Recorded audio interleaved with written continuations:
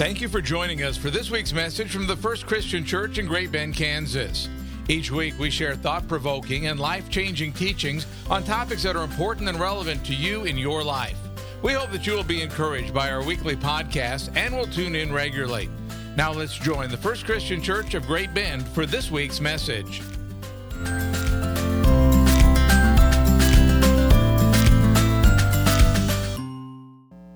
So given all that has gone on in the last couple of months with our elections, the accusations of fraud, the storming of the Capitol, the inauguration of a new president, and then the impeachment hearings of our former president, what I felt like we needed to do, something we can't ignore, or more importantly, what God's calling all of us to do in response to this craziness, is to take a couple of weeks and try to figure out how God is calling us to respond as Christians to this mess that we find ourselves in as Americans. And the way I would like to propose that we begin making sense of this place that we find ourselves is not by doing what we have been doing, not by doing more of the same. And what we have been doing is drawing up sides and going to battle with one another, right? Going back and forth, because clearly it's not working. So instead, what I would propose that we do is we take very seriously what it is that Jesus has to teach us about loving our enemies.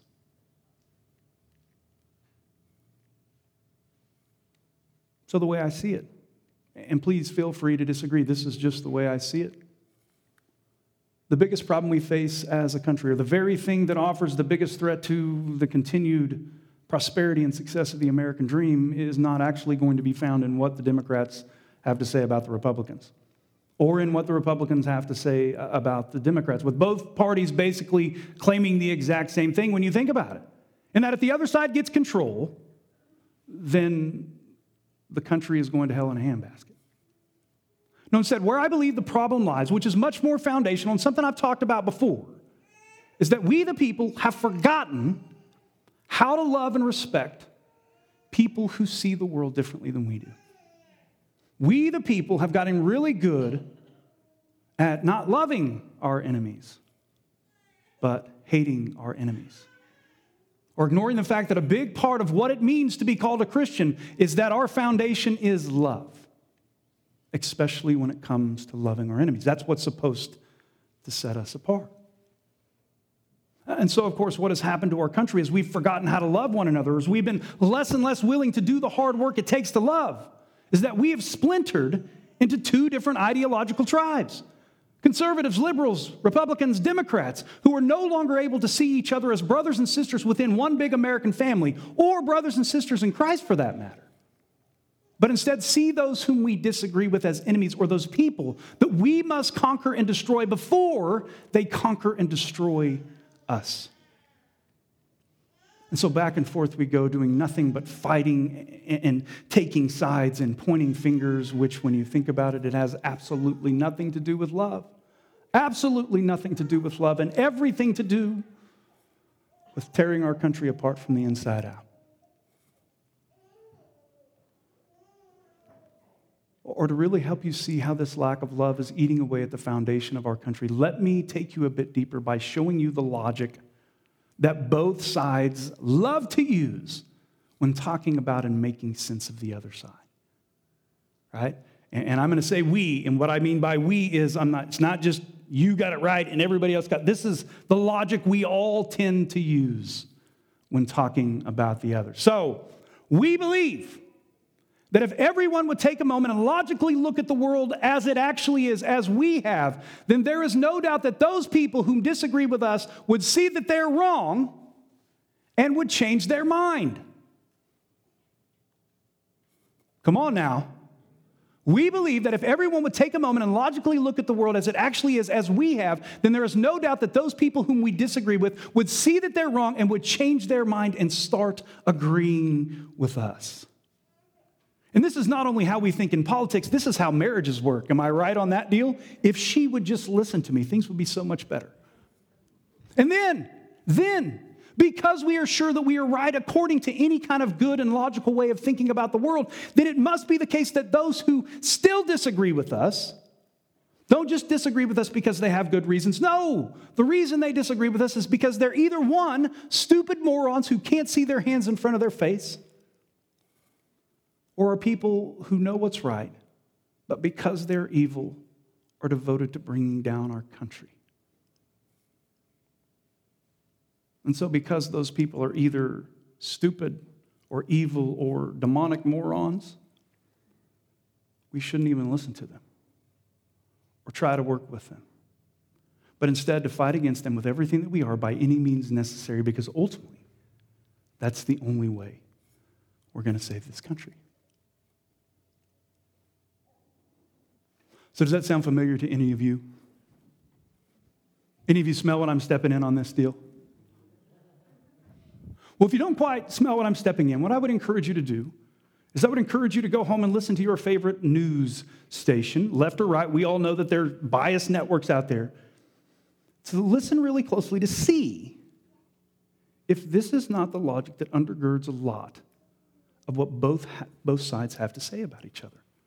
Because in my exploration, and this is something that I've been delving into since I've been writing all this stuff, this is what I find over and over and over again. Which, mind you, has nothing to do with love and everything to do with the kind of hatred, with the kind of revenge, or it has nothing to do with patience, kindness, selflessness, truth, and everything to do with envy and arrogance and selfishness and resentment and revenge. And the reason why I believe this is so dangerous, or the biggest problem we face as a country, besides what the Republicans have to say about the Democrats and the Democrats have to say about Republicans, and there are big disagreements there that we need, I'm not throwing that out. There are some things we got to work on. There's no doubt about that. But the reason why I think this is more foundational than that is because this logic necessarily leads to a division that can't be overcome. If you truly look at your enemy, if you truly look at someone who sees the world differently than you do, and you see them as a moron or you see them as evil, you are never going to listen to them. You are never going to talk to them. Which ultimately means if we continue down this path, if we continue to use this logic with one another, then we really are going to become a house divided. And what happens to a house divided? What does Jesus have to say on this very topic? A house divided against itself will not be able to stand. Or the way I see it is that this lack of love and respect that has taken our country over could be the very thing that brings us down. And again, feel free to disagree. This is where I'm at. This is what I'm wrestling with. This is where I am. Okay. So now hopefully that you're beginning to see that the biggest problem we face as Americans is this lack of love. What I would now like to share with you is an experience that changed me. An experience that helped me to love my political enemies a little better. Now, like the rest of you, I do fall into those places where I'm like, you're nothing but a moron. Or you are, we're all guilty of that.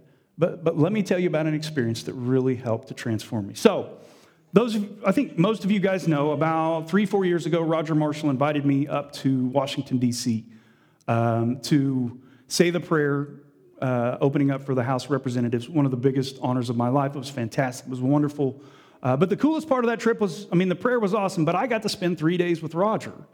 I didn't go sightseeing and do all that kind of stuff you do in D.C. I followed Roger around for 3 days, and he got me into everything that wasn't like a top secret clearance. So I got to sit in the room with generals. I got to sit in the room with some of the bigwigs, and I was just a fly on the wall. It was fantastic. It was amazing.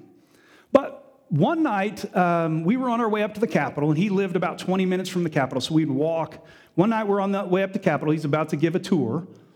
And so I took that as an opportunity. You know what? I've got someone here in front of me. I can ask all these questions I've always wanted to know about what really goes on in the government, right? We get what's going on. We have textbooks and all that stuff, but I wanted to know what's behind the scenes. And so I'm just berating Roger with everything that I think of. And of course, he's this, humble guy, and he loves what he does, so he loves to answer these questions. So we're going back and forth and talking and doing all that kind of stuff. But then I got really brave, and I asked him this question. Hey, Roger, what do you really think about those people who disagree with you? And Roger being a staunch Republican, I'm talking about the Democrats here. What do you really think about those people? And Roger responded to me. He said, you know what, if you'll take a step back and look at the big picture view of our country, what you'll find is that Republicans and Democrats and even libertarians and independents actually, for the most part, agree on where it is that we want to go. We all agree that we want people to be safe. We all agree that we want people to have access to medical care. We all agree that there's some people in this country that need to be helped. We all agree on these big things. But where we differ, where we disagree, is on how we're supposed to get there. How we're supposed to get there. So that's where all the fighting, all the back and forth seems to go. Now, when he first told me that, I was like, well, wait a minute. That seems a little too easy for me. I've been told a whole bunch of stuff, but I've never heard that before. But the more and more I began to think about it, and the more and more I began to talk to others who see the world differently than me, you know what? For the most part, they do. They want the same kind of world. They want the same kind of United States as I do. We just have a different way of going about it. So for the last 4 or 5 years, this kind of idea has been rolling around in my head, and I've been wrestling with it and going back and forth with it and trying to make sense of all that's going on. And we got the election and all that stuff, trying to keep all this stuff in my mind, because it's hard to do when you're watching TV and everybody's getting bashed one way or another. And then as I'm kind of wrestling with this and trying to make sense of it, it then dawned on me that, you know what? This is kind of like a marriage.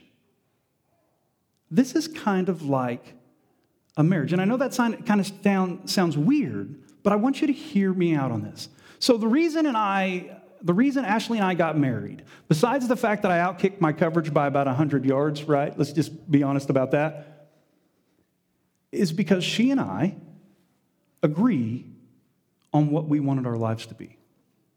We had this big picture view of the world, and we were going to chase that big picture, and she was on board with me, and I was on board with her. But what I discovered about 2 weeks into being married is that there was also a whole lot of things we disagreed on how to get there.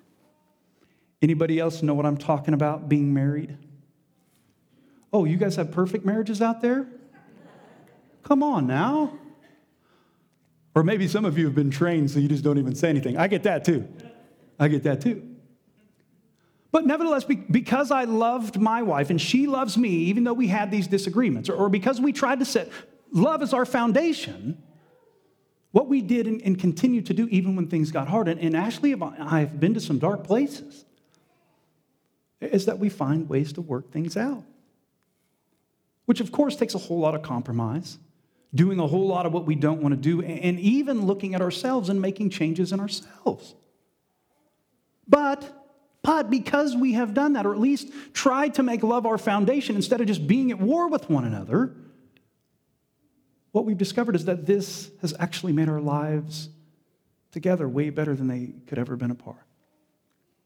And I think that's the experience that most married people have. So after wrestling with what Roger said and then how this kind of fits into this marriage metaphor, and it makes more sense, it then dawned on me that maybe, just maybe, instead of thinking of our political enemies as people that we're going to war with and that we have to conquer at all cost, maybe we should begin to think about them as family members. Or in terms of marriage. Because let's be honest, we're not getting out of this thing. We're stuck. There's no divorce. Well, there could be a divorce. That's what we're kind of trying to avoid. But with that being said, when it comes to loving our enemies, God is not asking us as Americans who have some serious and important disagreements to sit around the campfire all day singing Kumbaya while partaking in group hugs like everything is fine. No, what God is calling us to do is to stop seeing those people whom we disagree with as evil morons and begin to see them as family. Taking into account that just like with our spouses, we do agree on where we're going, just not how to get there. So to make things work, we choose love. We choose love. Because like it does in good marriages, love is the only thing that creates the space that is needed for us to begin to work out our problems. Or love is the thing that keeps us together long enough to get some things figured out. The ultimate goal being is a country that's living into its ideals for every single one of its citizens. Which is it's kind of the way democracy has worked since the beginning, right? When you think about it. I mean, the division now is as bad as it's been since the Civil War these days. But there's always been division. There's always been this back and forth. But there's been some respect. There's been some love there. So what do you guys think? For me, I lay that out before you and I say, this is what I think, this is where I'm at this moment, in the hope that you will think through this yourself and ask God to show you the way forward. But the one thing I do know beyond a shadow of a doubt is that if we keep doing what we're doing, it's not going to end well. It's not going to end well. And that's not just what's happening in Washington, that's what's happening right here in Great Bend, Kansas. Let us pray.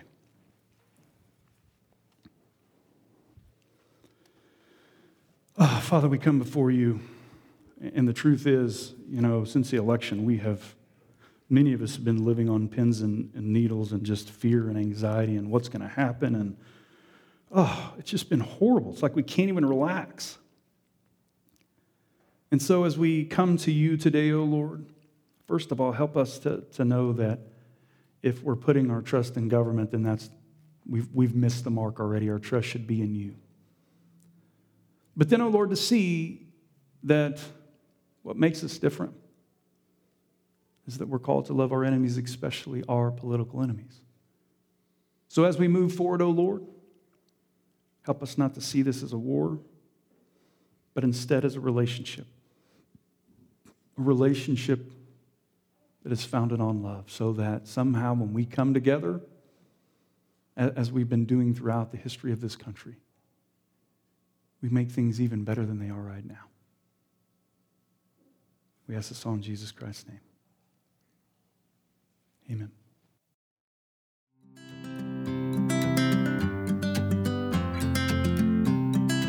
You are invited back next week for another life-changing message from the First Christian Church of Great Bend, Kansas. Please check out our website at www.fccgbk.com. That's fccgbk.com. May you have a blessed week.